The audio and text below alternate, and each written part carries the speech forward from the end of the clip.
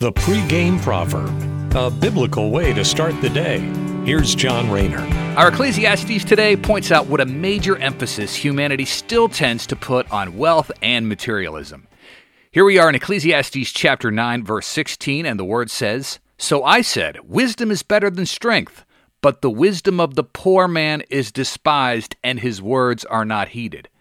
It's never not amazing how these words were written in about 1000 BC, and here we are 3 millenniums later, and they're still completely true. Right now in 2021, we still see that the wealthiest people are given almost godlike status in society because of their high place. But the poorest people are not given a second glance.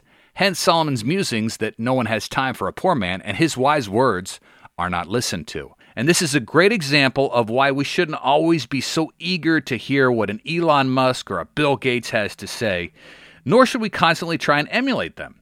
Meanwhile, you have Jesus, a much more humble servant than those two, and his work saves sinners to this day. Thanks for watching. Have a great day. Take care and God bless.